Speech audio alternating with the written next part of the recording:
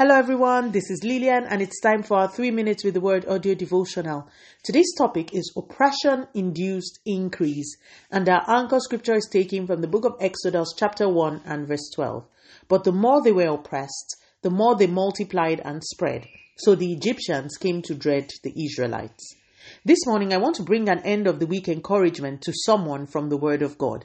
So the last day, we spent a bit of time praying that the hand of God will come down upon the enemies of our lives and destinies. And this should always be our posture to resist Satan's attempts at oppression. But today, I want to bring you another side of the ever-balanced scriptural equation. The Bible says the more the Israelites were oppressed, the more they multiplied and spread. Just imagine the frustration of Pharaoh. He saw a people who, in his opinion, were growing at a rate that was causing concern. So he decided to slow them down by oppressing them.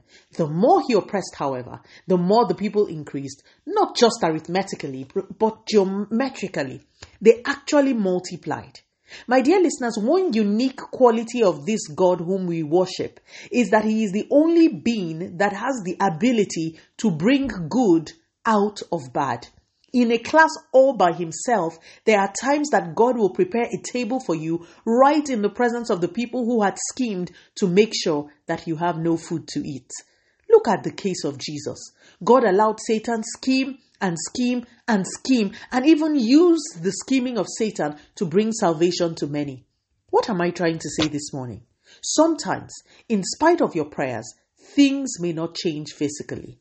Yet, God will work through the situation to birth a glory that may never have been possible without the challenge in the first place.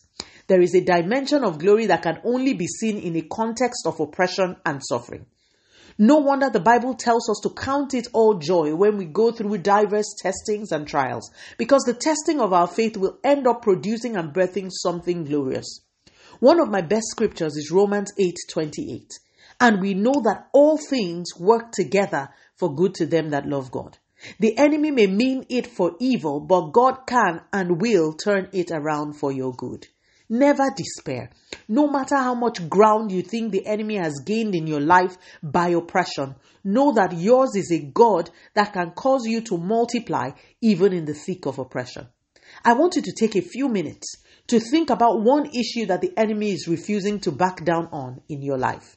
Now, I want you to begin to thank God for it, because that thing that the enemy meant for evil, God is turning around for your good. Let us pray. Father, in the name of Jesus, thank you so much for your word. Thank you even for the things that we are going through now that do not seem palatable. In faith, Lord, we just want to thank you. Thank you because that which the enemy meant for evil is working out for our good.